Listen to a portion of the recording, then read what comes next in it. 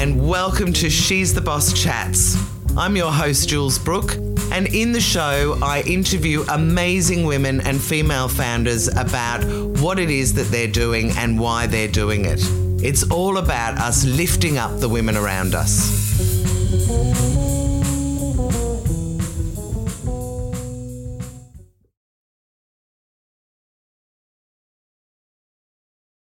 Tash Price, I am beside myself with excitement to have you on this She's the Boss Chats podcast. Thank you so much for agreeing to do it.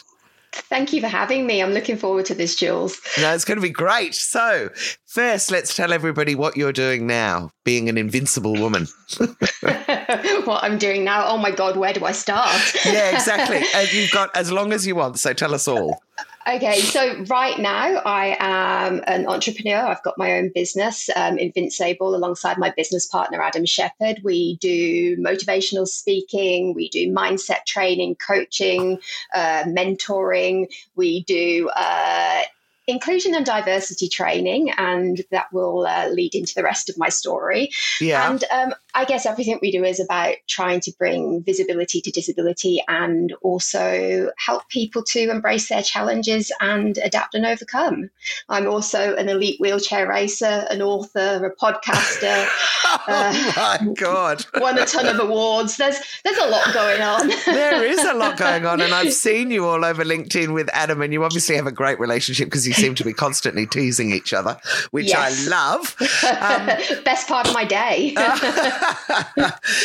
Okay, well, look, how about we start talking about your life, because I'm sure that will start to unravel all the different things that you've done. So you need to remember to tell me all of the things that you've done, but we'll start off with, where did you grow up? What sort of size family did you have? What did your parents do? That kind of thing. Okay, so I grew up in the UK. I was born there in the 80s. Yeah. And whereabouts in the UK? In Hereford. So it's a little town on the Welsh border. Okay. The old English capital of many, many centuries ago. Beautiful old cathedral city, full of history, but it's a little farming community mostly. Right. And I spent until I was about 5 years old there. Right. My dad was a professional football player, so soccer. Oh, right. Wow. Yeah. And when I turned 5, he landed his first big contract with Blackburn Rovers, and we went off traveling around the country to all the different places, different teams he ended up going to. So I never really settled anywhere. So I've lived in Hereford, I've been in Birmingham, I've been in Blackburn, I've lived in Leeds, Sheffield. Yeah, right. All over the place. So I have a gypsy life. Which is fair. I always think that's a really good grounding, actually. I had a bit the same being an army brat. But what was I going to say? Did your dad make it to the A-League? Yes. Yeah. So he played... He's very, very lucky. He's played all over the world. He's played for the biggest teams. So he was lucky enough to play for England in 1979, I believe. Wow, Tash, that's amazing. What a role model. Yes, yeah, and I think his tenacity and his resilience when it came to his life as a football player is exactly what gave me the grounding for my own motivations where I am now. Amazing. And you know, the world, for anybody who's listening, the World Cup is we've just been knocked out as Australia, which we nearly always are. But yeah, the Aussies did well though. Yeah, they did. And next time, let's hope they get to the top 8 or the top 16. But we're in the top 16. But so do you follow soccer quite closely, the World Cup and those sorts of things now? Mostly. I'd probably not as much so as I did when I was in the UK, because it's obviously not quite everywhere. As big over here. But I do try to. We're still heavily involved with the club that he spent the longest I was going to say. Villa. So he said Aston Villa. Yeah, so they were here in Brisbane. Well, they did an Aussie tour earlier in the year, and they were here in Brisbane, and it was such a surreal experience because we're very, very used to being in the UK and Dad having lots of people, chasing after him and, fans and all that kind of stuff. But it was very, very weird being here and having that same thing where he's a bit of a legend. Other side of the world. Yeah, he's a bit of a legend. And just seeing him back, I guess, around his people. Yeah.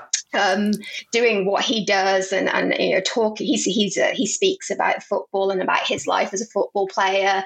It's a pleasure to see it when he gets those opportunities to be back in that kind of atmosphere again. Yeah. I took Adam to the football game against Brisbane Roar, and I think Adam was just really shocked to see just how big Dad was and how well respected he was within that community. So yeah, it was a great experience. Oh, I love that. And do you have brothers and sisters?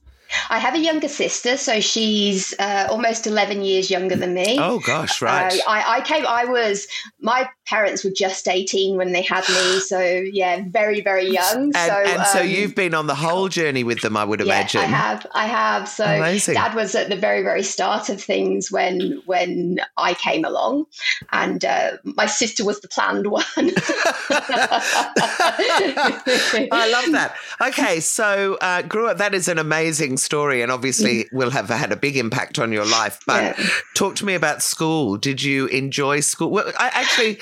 And I should ask because I'm completely ignorant. Were you in a wheelchair as a child? Okay, so we'll get to that stage. Yeah, absolutely. So what were you like at school? Did you enjoy it? Yeah, I was a pain in the ass. I was the rebellious one. Great. I did well at school. I did well at school. I was always very academic. But I think I was also very influenced by people around me. And I think my biggest issue at school was I was always changing schools. I think I went to 25 different schools altogether. So always going to a different school, always making new friends. And as much as I see that as a positive now, back then it's challenging. It's really hard as a kid and as a teenager having to make new friends constantly. All the time.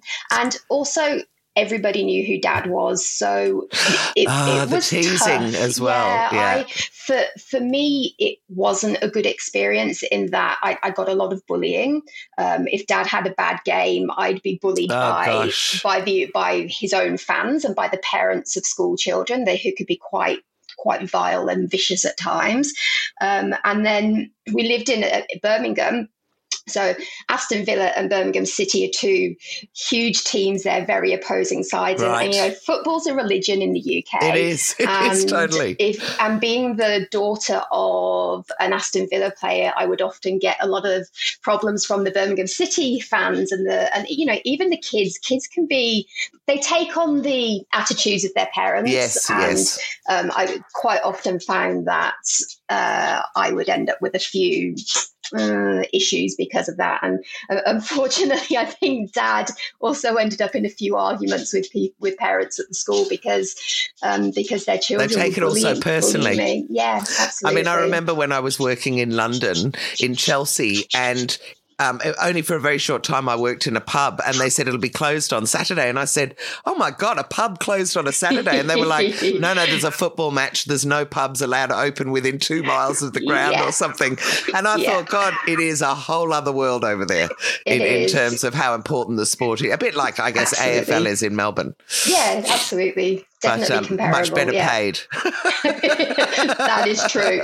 That is true. Okay, so did you finish school? Did you go to year 12? Yeah, so I did. I went to a few different schools, but yes, I completed school. I went to, in the UK, what is sixth form college. Yeah. So that's where you finish, I guess, your last 2 years of school. I ended up sadly getting kicked out of sixth form and had to finish all my exams off my own back. I spent 2 years quite unwell with gynecological issues, and I had to have a hysterectomy. I was at 19. Yeah, oh my 19. Goodness. Wow. And and the college, instead of being supportive, actually just kicked me out because they were more interested in league tables than Imagine they were. these days if that happened. Wouldn't happen. No, it wouldn't happen. It wouldn't happen these days. I can't believe they did that to you. I went to the local MP and everything, and they just didn't want to get involved. And I guess what annoyed me most about that is I was getting straight A's at the time, and I was due to do really, really well in my exams. Oh, my God.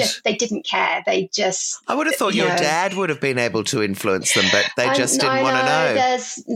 They didn't care. They had absolutely no support for me whatsoever. And that is awful. But look at you. Look what you did. Went off and did it yourself. And that's the thing. It taught me to be self-sufficient and build and start building resilience that I needed for things to come later in my life. So everything happens for a reason. With every cloud, there's a silver lining.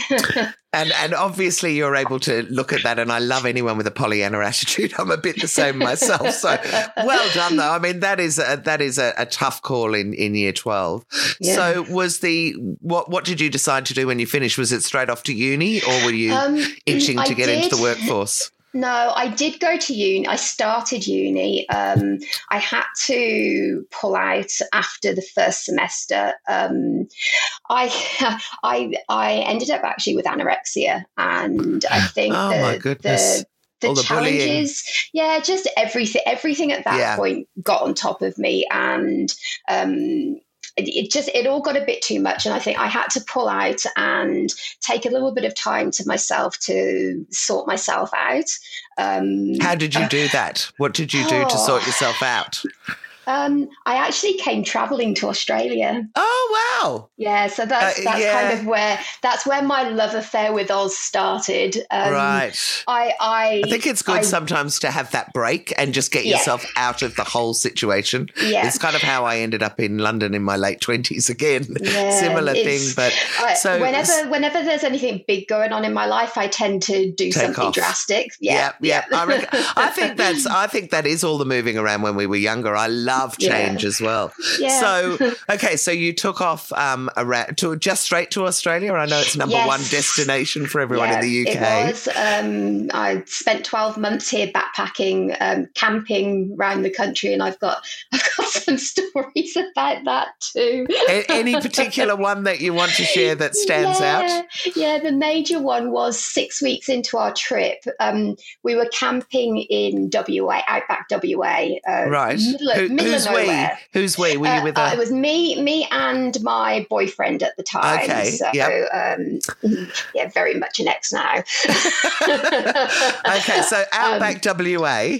Yeah, we were grape picking at a winery in the middle of nowhere, and at night we would stay in a tiny little 2-man dome tent, and because it was so small, all our bags and equipment and everything else had to be parked in our put in our car, which was parked outside the front of the tent. Yep. Anyway, whilst we were asleep at night, the car was stolen with everything we owned in it. Like, there was no people for miles, like nobody around.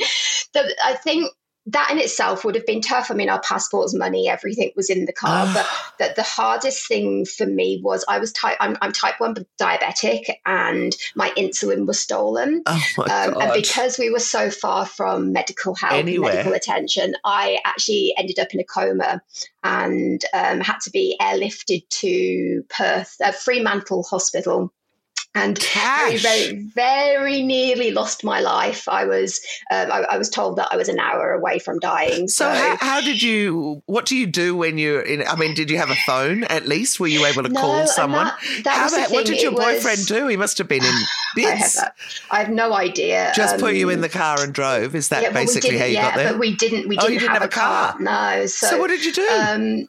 From memory, because this was in 2001, mobile phones didn't really work in Australia back then.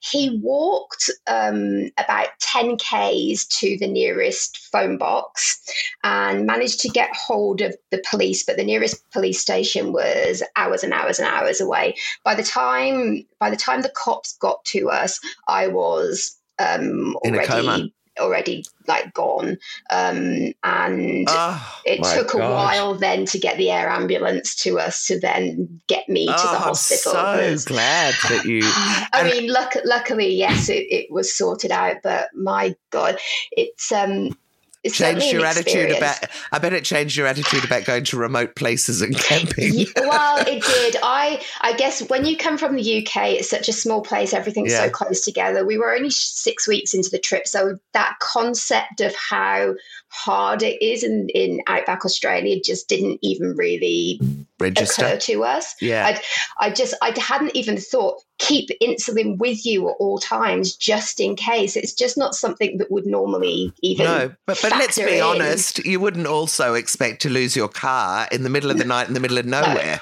No, I mean, exactly. that is such bad luck. Did they ever find the car, by the way? Yes, it was found burnt out on the side of the road about 400 kilometres away. So, oh my God! Well, I wasn't expecting that as the story. Okay, so you went to get away and obviously had some pretty dramatic adventures. What happened when you got home? Good question. I went and worked for a little while. I just got myself a part-time job in a shop.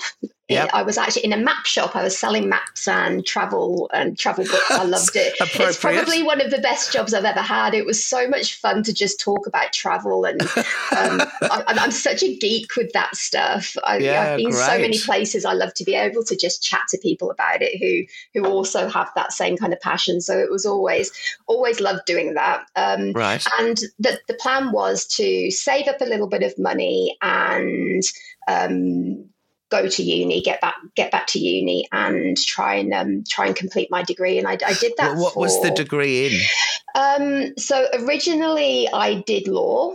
Right. Of course you did. No little small arts degrees for you. Yeah, no. Originally I did law, but I had I ended up completing it. I actually ended up completing it through home study through the Open Uni so that I could continue working for a while. Then the plan was to go back and get a master's degree in complete change of tact in travel and tourism.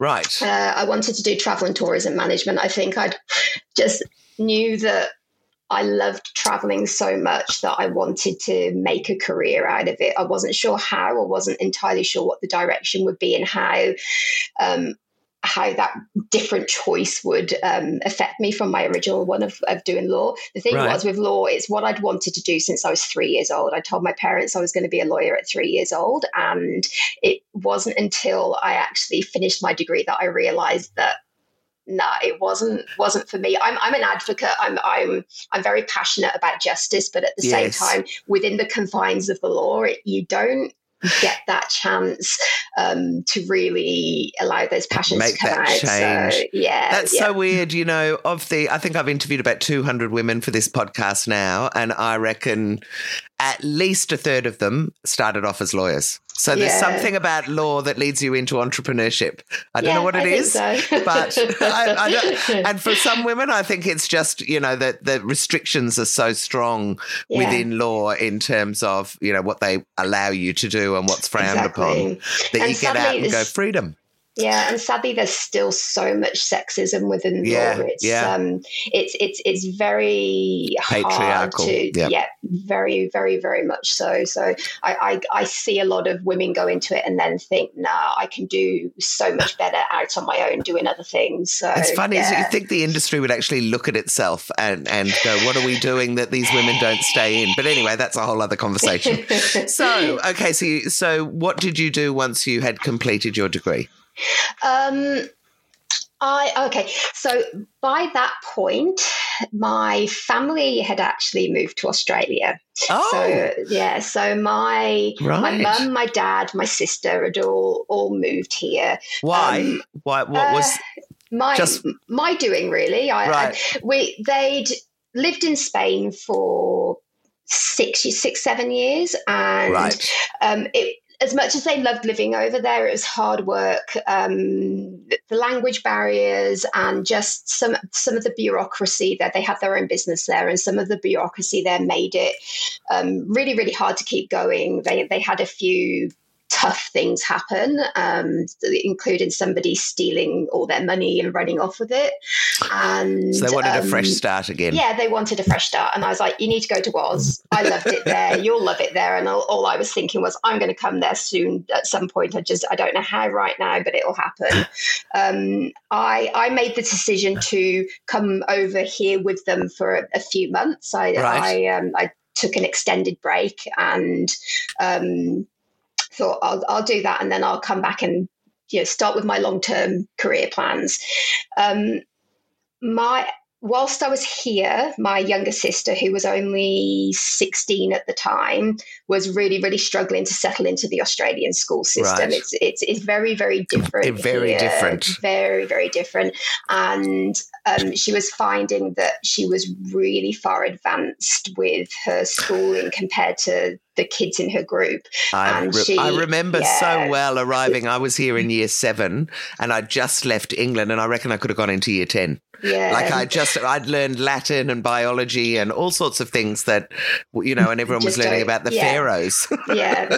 And that's the thing. And I think Danny, like me, has always been very academic and very, very driven, and knew she wanted to, and I think it was making her sick. She didn't want to be at school every day. She was doing what she could to avoid going, and I don't blame her. So I made the choice, right, I'm going to take her back to the UK with me.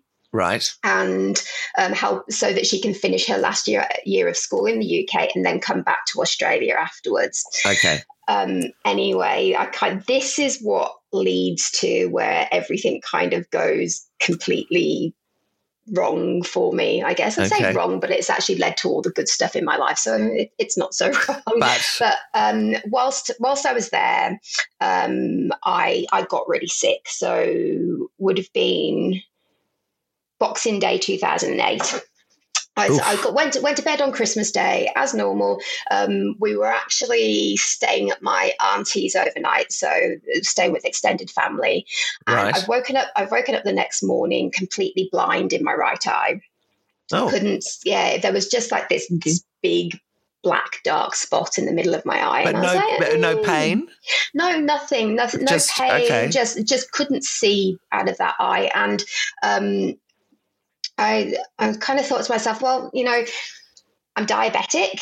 Yes. Things like funny, odd things like that happen with diabetes. Your vision can be affected if your blood sugars are off. And I was like, it's probably not something to be too concerned about. I'll try and get myself an optician's appointment. But because it was Boxing Day, it was really, really hard to get any appointments. So, and can I ask, you were staying with your aunt and uncle. Were your parents still in Australia at this stage? Yeah, okay, they were still here.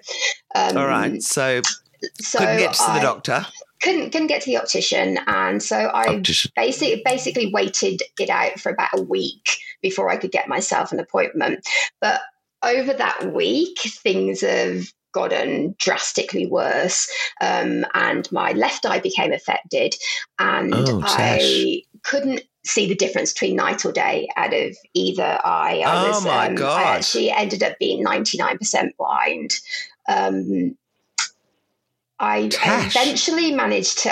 The decision was made to get me to the hospital because obviously something really drastic was going on. I can't believe it took a week. Yeah, I was admitted to a specialist eye unit, and they discovered that I had something called optic neuritis, which is swelling of the optic nerve behind the eye. So it wasn't actually the eye itself, it was the optic nerve.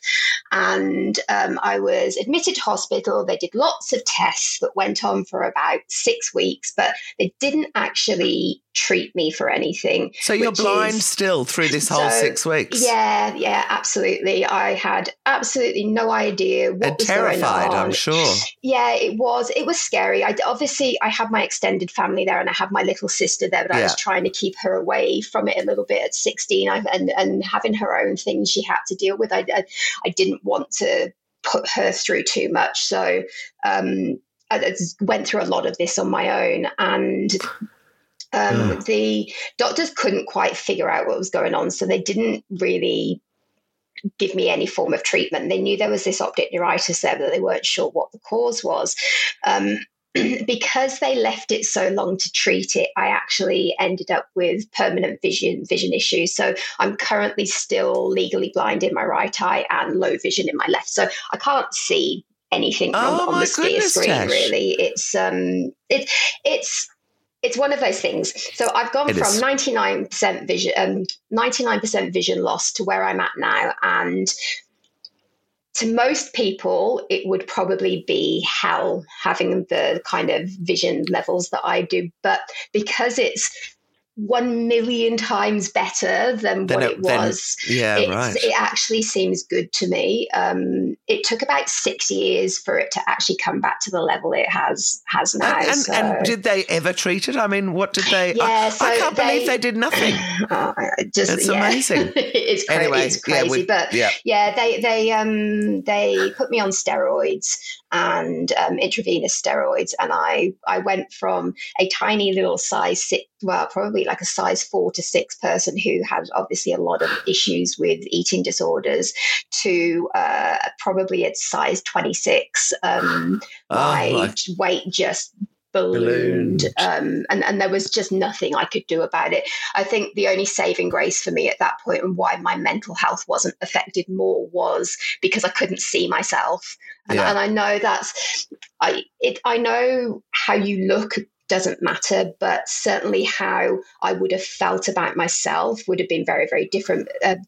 Because especially if you have food issues anyway. Yeah, exactly. Because for me, at that point in my life, I was still very much struggling with how I felt about my own body shape. So I think I would have really struggled a lot more had I been able to see myself. But anyway, I got sent to an old person's home to go and do rehab, because there was no rehab facilities in the little town that I came from. This is just getting worse and worse. I'm assuming there's a happy ending coming. There is. There's a great ending coming. I promise. Oh wow! You poor thing. So I was. How long were you in that old people's home? Because I've heard these stories, and it was something needs to change with the system anyway. I was in my 20s, and as much as I'm not in the slightest bit ageist, and I treat everybody the same, it was very tough being around people with dementia and in their 80s and 90s, and that there was no one for me to rely on for support. But it's just one of those things. At the end of the day, the experience could have been a lot worse, but it also could have been a lot easier. Lot better. Yeah. I was there for maybe probably about 3 months when I started getting lower back pain. And within a couple of days of getting this lower back pain, I was paralyzed from the waist down. Tash, so what was it this time? So part of the same thing, they actually ended up finding out what was going on with me. They took me into hospital. I had all MRIs and scans and lumbar punctures and it didn't progress anywhere except your legs. At that point. There's more coming. There is. Oh, God. It's never ending. So anyway, it turned out that I had this rare condition called neuromyelitis optica, it's a little bit like multiple sclerosis. It affects your spinal cord and your optic nerve. So they were connected. Yes. Yeah. Right. So the problem is it's such a rare condition that it's often not misdiagnosed as MS or just not discovered at all.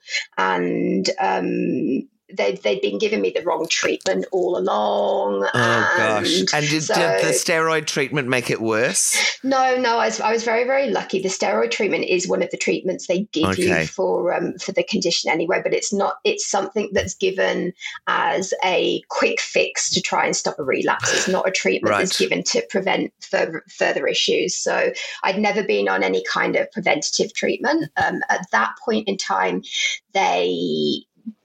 they knew so little about the disease that there weren't a lot of treatment options. And when I was put on the correct things, most of them didn't work for me anyway. So I had chemotherapies and lost all my hair, became bald. I was, I had my last chemo on Christmas Eve. So Christmas Day that year, I was pretty sick.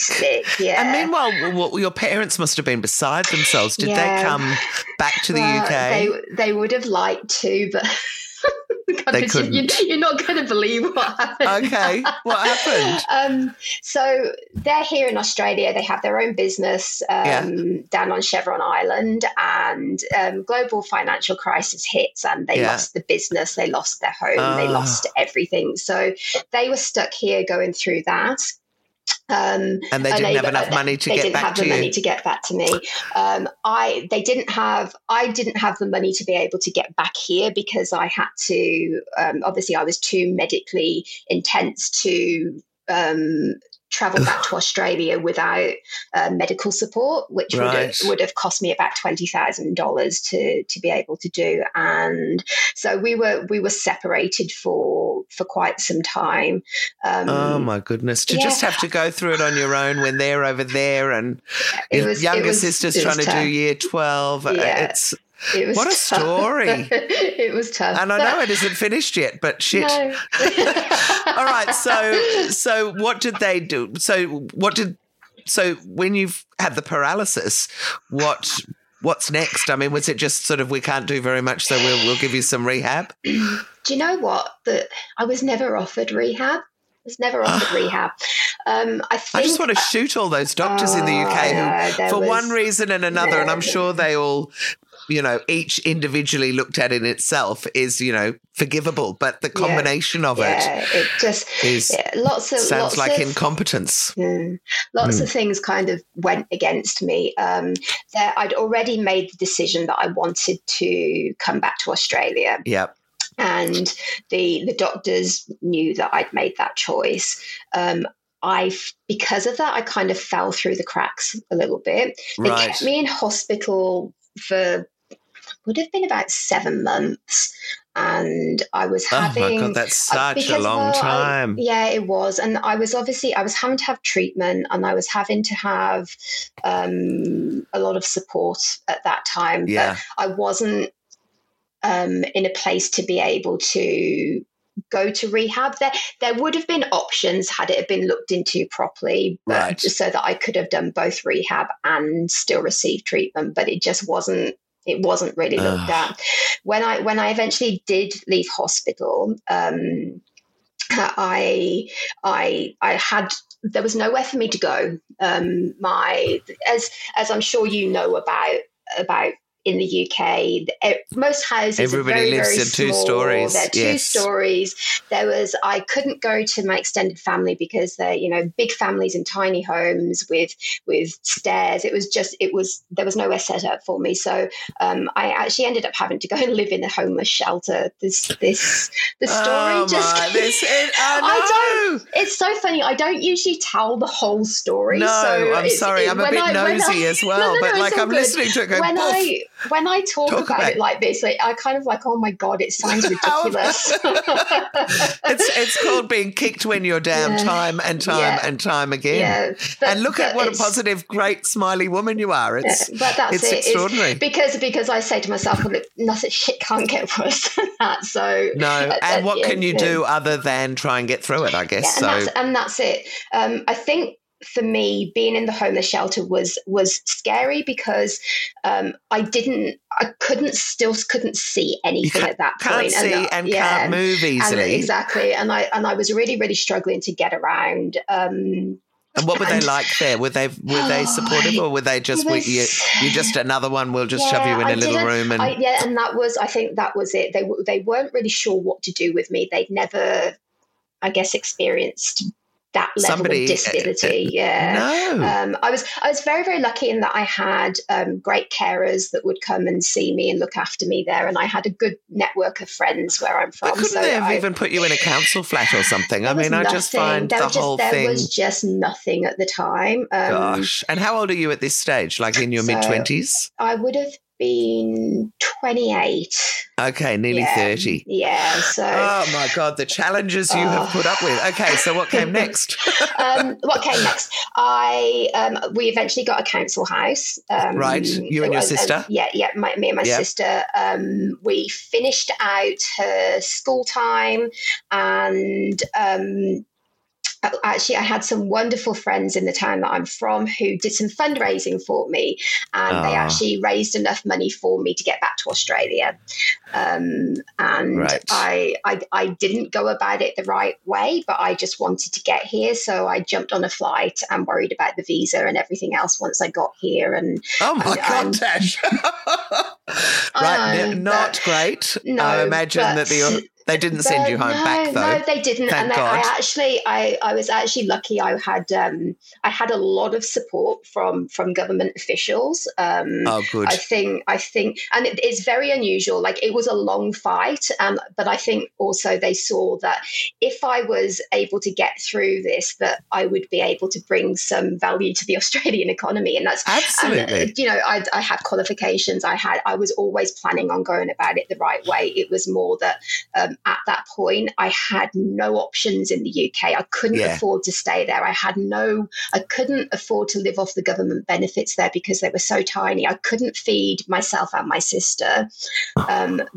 All of my money was going on weekly rent on the council house, which was just an absolute dive. I was getting sicker and sicker and sicker, and we needed out. So did your sister come back with you? Yes, so she came back with me. Yep. Mum and Dad would have been ecstatic to see you, I'm sure. Exactly. And I think what worked in my favour was by that point, my mum and dad, they were full residents. They had just qualified for Australian citizenship, so they were applying. Okay, and they were my only support network within my immediate family, and my sister was here too. So I was very, very lucky in that worked in my favour. So I got here. I fought for 4 years, I think it was, to get a visa. But like I said, I was very lucky because of the support of a lot of people that I was able to stay.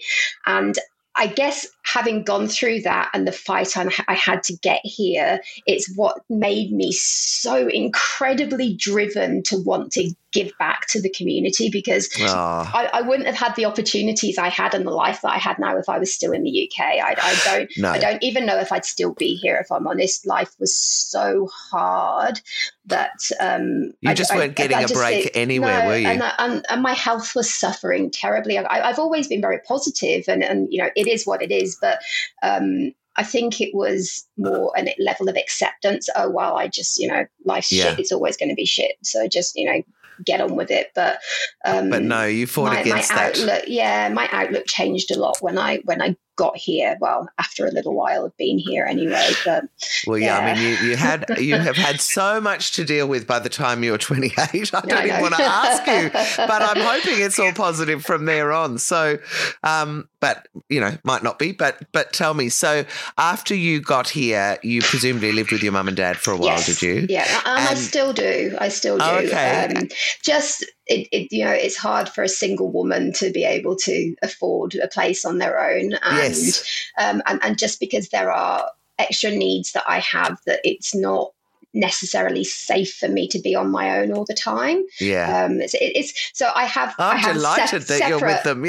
I'm very much separate to them, but we live on the same property, so at least there's that added support there if it's needed. And are you close to the city, close to hospitals and things now? No, well, we're halfway between Brisbane and the Gold Coast, so it's close enough. Not too much of a drive if needed. Okay, exactly. So you're kind of a little bit set up. So at what stage did you go, right, I'm going to get on with my life and sport and all the other things, authors and speaking? Yeah, there's a little bit of a story that leads into that, and I'll try and tell it quickly. This is amazing, this story. Keep telling me. In 2012, I had a major relapse. So I'd gone into hospital to have a feeding tube fitted into my stomach. Right. At that point, I my stomach was completely paralyzed from everything that was going on with my body and from the NMO. And we decided that the best course of action to keep me alive was to have a feeding tube. I think my weight had gone down to about 38 kilos. So I was very, very, very sick. I was vomiting about 60 times a day because my stomach just wasn't digesting. Yeah, my stomach just wouldn't digest anything. There was no food going down. Oh, Tash. So I'd gone into hospital. I can't believe you're alive, actually, really, just hearing the story. Neither can I. This is incredible. Yeah. So I'd gone into hospital to have this feeding tube fitted, and at Mother's Day, the morning of the surgery, I'm sat at the sink in the hospital room, and just this little white sink, cleaning my teeth, and next thing I know, I'm slumped over the sink. There's water streaming down my face, and I couldn't move a single part of my body. Absolutely nothing. God. There was. I couldn't communicate. All I know is this water was choking me. It felt like an absolute eternity before someone actually came in and noticed there was something wrong, that there was a woman there choking under the water. And the wardsmen have been called. They've come in, they've lifted me up onto the bed and called the doctors to come in and do some testing. So they've done all this testing and, poking, prodding, all the usual stuff, all the scans. Can I just ask, by this time, did they know what it was? Had you been diagnosed? Yeah. Or not yet? Well, yes. Okay. So there'd been that initial diagnosis in the UK, but the doctors over here were a little bit like, it might be that, or it might be something that's even more rare than that, and that it has elements of that condition, but they weren't entirely convinced that's what it is, and they're still at that point now. So even today, they're like, it might be that, but because you don't have the antibodies, it may not be. So it's very much up in the air. But anyway, so you've got this kind of, it's called locked in syndrome, isn't it? When you are literally you can't do anything other than see what's going, which of course you couldn't see easily either. Exactly. Each time I think of this. You're so anyway, brave. They've taken me to the hospital bed and done all these tests. I had to wait till the next morning for the doctors, the actual doctors, to come and see me. And this Einstein-looking fella's come, walking into my room. He's got big white hair, and a bow tie. At that point, my vision was still really bad, and all I could see was this outline against the big halo window in the background.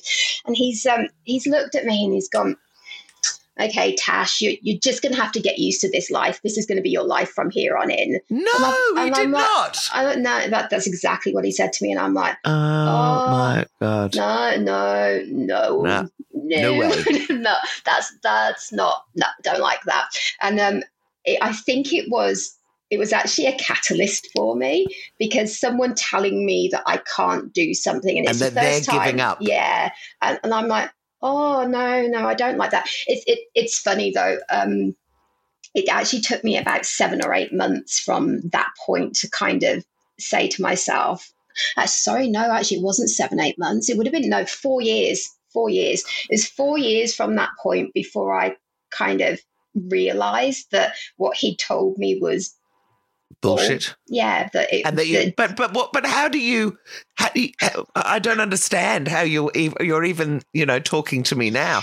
How did you recover from that? Did they do anything? Yes, because it sounds like you'd given up. No, they put me. I was very, very lucky. I went through rehab at the old Southport Hospital and had some incredible nursing staff there that wholeheartedly supported me and thank God did everything they could in their power to try and get me back to a decent state, I guess. 7 months I was in rehab there, and when I left, I was still very much convinced that my life was just going to consist of being in bed every single day. And so what stage had they got you to at that stage? So were you able to talk? I was able to talk. I was able to sit up unaided. I was able to feed myself and do the so basic you could use your tasks. arms? Yes, but not in I didn't have a lot fully of functional way. I didn't have a lot of strength, and my dexterity was terrible. But we were working really, really hard on that stuff, and I'd been given things that I could do at home to try and keep improving on that. But I guess the exercises and the activities I were given were never built to push me. They were built more to just help me do enough to get by. Right. So something shifted in your head by the sounds of it. I mean, I spent in total from the start of this illness to where things changed for me, close to 10 years doing nothing, just being in bed most days, watching TV, reading on audio books a lot, and kind of being convinced that, yeah, I'm happy, I'm fine. You play the card you've been dealt, and the card I've been dealt is that I just got to get on with it up and just, and this is my life. And that thought and that opinion of that doctor made me believe that even more. So whilst I was accepting of my situation, I also thought that my life would amount to nothing. And Tasha, and meanwhile, what are your parents saying to you? Because your dad must have been quite driven as well. Yeah, he definitely is. And my mum is the world's biggest ball breaker. She's great. I love her. She's fiery and I guess everything I've always aspired to be. But it's... Yeah, I think, and this is going to sound terrible, but there's a lot of ableism in society, unconscious bias that we as people don't even realize we have. And when you see someone become that sick in your life, it's also easy for you to accept, when you've not been around disability yourself, to just accept that that's, if the doctor said your life's going to amount to nothing, then that's the way it is. Oh, my God. They were great. They always kept me positive, but much like me, just kind of accepted things the way it was. Right. And then what happened? What happened was in 2017, I've got this huge 55-inch TV screen on my bedroom wall, and I was sat there with my parents on the couch next to the screen, me in bed watching the TV, and Gold Coast Marathon comes up on telly, and I see the wheelchair racer. I'm getting goosebumps already. Oh my God. I see the wheelchair racer, Kurt Fernley, doing his thing. Yeah. The man's incredible, world record holder, Paralympian. He's just incredible. And I've looked at my parents, and I don't know what it was that made me say this. Just all I know is it's just something that just clicked inside of me. I was sick of life the way it was, and I was like, I'm going to do that. That's what I want to do. So bear in mind, at this time, I couldn't even get myself out of bed on my own. I was relying on support from support workers, from family, to even your muscles must have atrophied. I was not in a good way. And how amazing! They've kind of looked at me, Oh, okay, well done, sweetie. Yeah, you do that. Okay, cool, awesome. I think they thought I was a little bit crazy. It took me 12 months. You obviously are. Yeah, 12 months from that point to when I completed my first marathon. That is just, oh my God, you've blown me away. How did you do it though? Like, get out of bed, into the wheelchair and take yourself to a gym? Is that how it started? Or I would start just by pushing in my day chair. There's a little lake down at the bottom of the road, and from my house, it's literally 400 meters away, and then it's like half a kilometre around the lake. I would get myself up into my day chair and push, or at least get some help with that at the start. And then I would just take extra steps, or not extra steps, every single day to go that little bit further, to do that little bit more, till eventually it became that I was doing 20 kilometres a day in my day chair. Wow. There was it. And your upper body strength must have just started exactly changing everything. Exactly. And whilst I've never got the use of my lower limbs back, I was obviously becoming quite strong at that point. And my dexterity and other things are still not what they should be, but I've adapted to that and managed to make it work for me. Right. I started just falling in love with being fit and being outdoors. So I was like, okay, I'm going to take up a gym membership. And I remember just being completely petrified of all this stuff because I'd been stuck inside on my own for so long. I had a small group of friends here, but obviously I'd not actually been able to get out and about all that much with them. So it was petrifying. All this stuff was so scary to me, but I just remember thinking, I can't live this life anymore. I know that I have to do this. Yeah, I know that my life can amount to something. I know that I have the passion and the capabilities to be able to do more than this. I can't believe this was 2017, I know. Considering the massive list of accomplishments you've got now. And then so I did my first marathon, Gold Coast Marathon, on July 5th. 2018? No, it was July 4th. I remember that because it was Independence Day. Right. Gold Coast Marathon. Is that 2018? Did that it took you a year to get to that stage? 2018. Yeah. Okay. And God, I'd only had a racing chair for 6 weeks, so I had no idea what I was doing. Like absolutely no idea whatsoever. Everything that could go wrong went wrong on the day. Of course it did, because that's your story of your life. I know, because that's just what happens with me. Something that should have, in a racing chair, probably with my fitness, my fitness was okay at that point. Probably should have taken me about, at that point, maybe 3.5, 4 hours to complete. Took me nearly 6 hours. I got flat front tires. The wheels were rubbing so badly on the fenders of my chair because I hadn't realised that they weren't attached properly because I knew nothing about the chair. Right. So it was like I had brakes on for the entire 42 kilometers. I pulled my thumbnails off. Oh, stop! Just everything that but could you go did wrong. It. But you completed it. I did it. Incredible. It was 5 hours 58 minutes or something like that. I got over the finish line and I sobbed like a baby. Well, what an achievement, though! Yeah. I bet you couldn't believe that you'd done it. I couldn't because. You are invincible. That is thank you. Totally the right business name. 12 months before that, I couldn't even move myself, let alone considered that I'd be doing. And you just done. I'll tell you now, I couldn't do 42Ks if you paid me $1 million.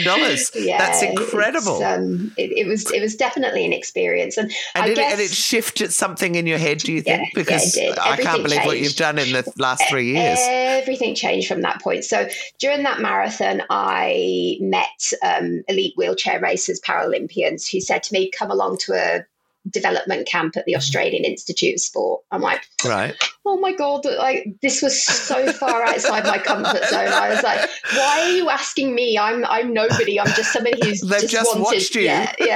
And then do a 42Ks with the brakes on. I'm like, okay, cool. Sure, I'll come along. Amazing. I've never been so scared in my life. Went along, had a ball, met lots of people.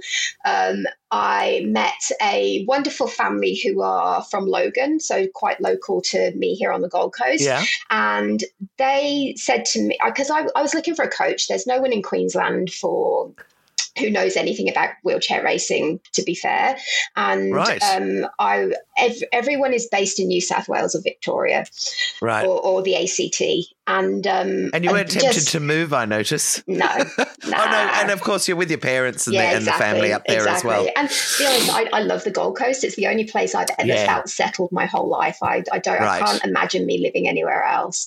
But Yeah, so I met this family, and they said they knew of a retired racer here on the coast who be worth speaking to, who might be able to coach me. That retired racer was Adam. Stop it. Yeah. So that's how you met each other? Yes, that's how we met each other. And what did he think when he saw it? Did he just, Yeah, he was, so I messaged him on Facebook and said, listen, I'm looking for a coach. Can you help me? He was like, yeah, sure. I mean, I don't know what I can do. He wasn't a qualified coach at that time, but he was a personal trainer. So, right. Yeah. So he's like, yeah, cool. Come on. We'll set up a session at the track and just, see what we think of each other. We hit it off like a house on fire straight away.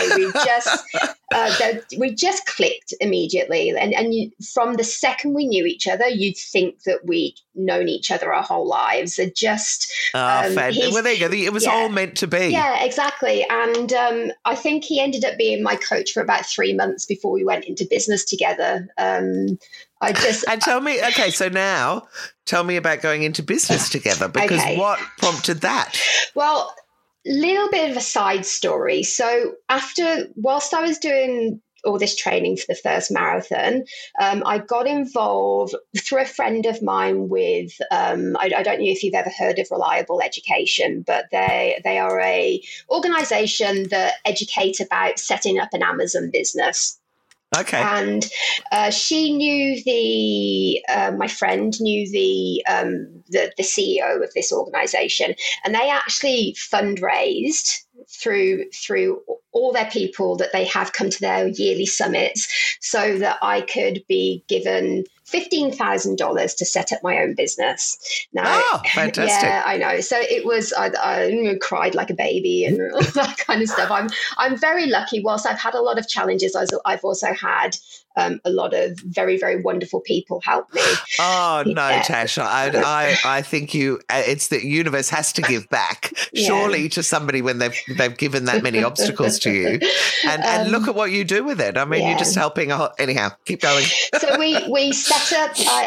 Originally, the business was set up as a products-based business that was, I was trying to develop products to sell on Amazon to try and help people with long-term health conditions and disabilities. I had some really great ideas that had got to the patenting stage when, and we were at the initial stages of development when COVID hit. And everything in the product side of things just became too expensive and too hard. And this is when I was, like I said, within the first sort of 3 or 4 months of knowing Adam.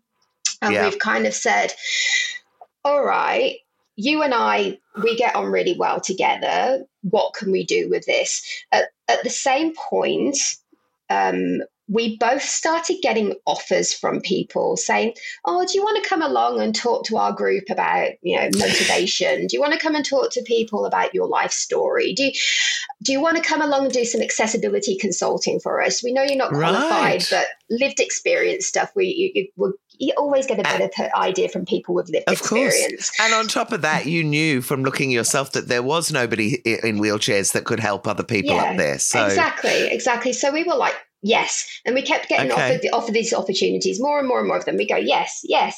Just keep saying yes. We didn't matter if we knew if we could do it or not. We just said yes. And it just morphed into what it is now. It became a bit of a snowball effect, I guess, because we just didn't say no to anything. I love that.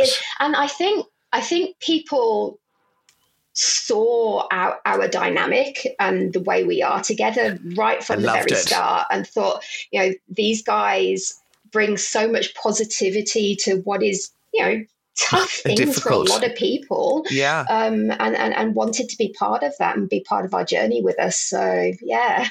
So tell me about the book. When did that come about? Okay, so that would have been just after I did Gold Coast Marathon. Right.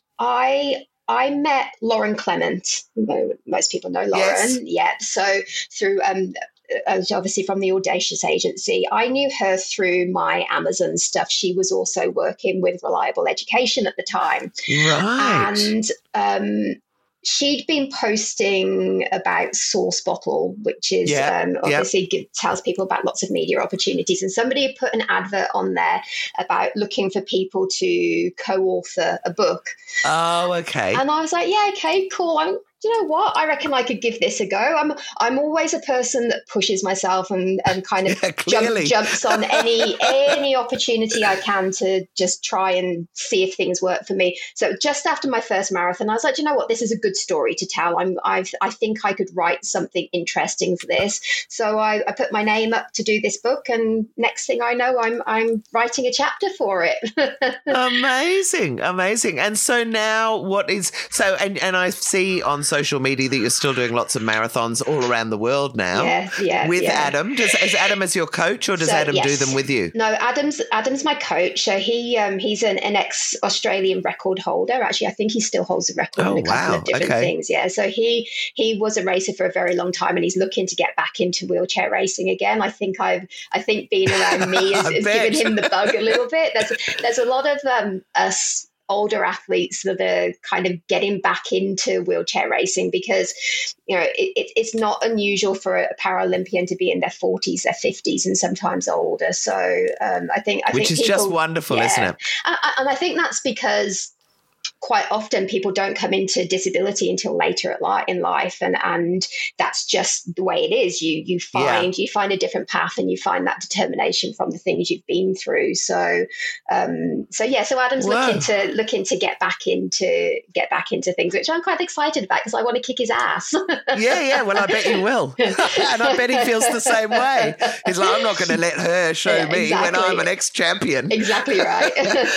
Oh, Tash, you are so amazing. I absolutely love this story. And God, if this has happened in the last 3 years, I can't imagine what's going to happen in the next 10. So everything I'm really just feels excited so surreal. It's so surreal. But you clearly you're making things happen, and by saying yes to everything, which is, one of the great rules in life, say yes and worry about it later. Exactly. And you follow that philosophy. Look what's happening. So I'm so pleased for you. You absolutely deserve all the successes in the world. If anybody would like you to speak, or would like to, maybe there's somebody listening in a wheelchair who would like to have a chat with you about your sport, anything, what is the best way? Is there a website? I don't want phone numbers or email addresses. But like websites or... You can find us at invincible.co. That's the best way to get, and that links into absolutely everything. Okay, and such a great name as well. I absolutely love it. Also tashaprice.com. tashaprice.com. Just remember that little one. Remember that one. Well, listen, thank you so much for sharing your story. I'm sure you're going to inspire a hell of a lot of women listening to this. Thank you. And I really, really appreciate it. And I'm so delighted to have met you and heard all of this. I've enjoyed it. Thanks so much. I hope you've enjoyed this episode of She's the Boss Chats. For more information and to find out about our other initiatives, including our weekly lunch for female founders and our TV show, go to shestheboss.com.au.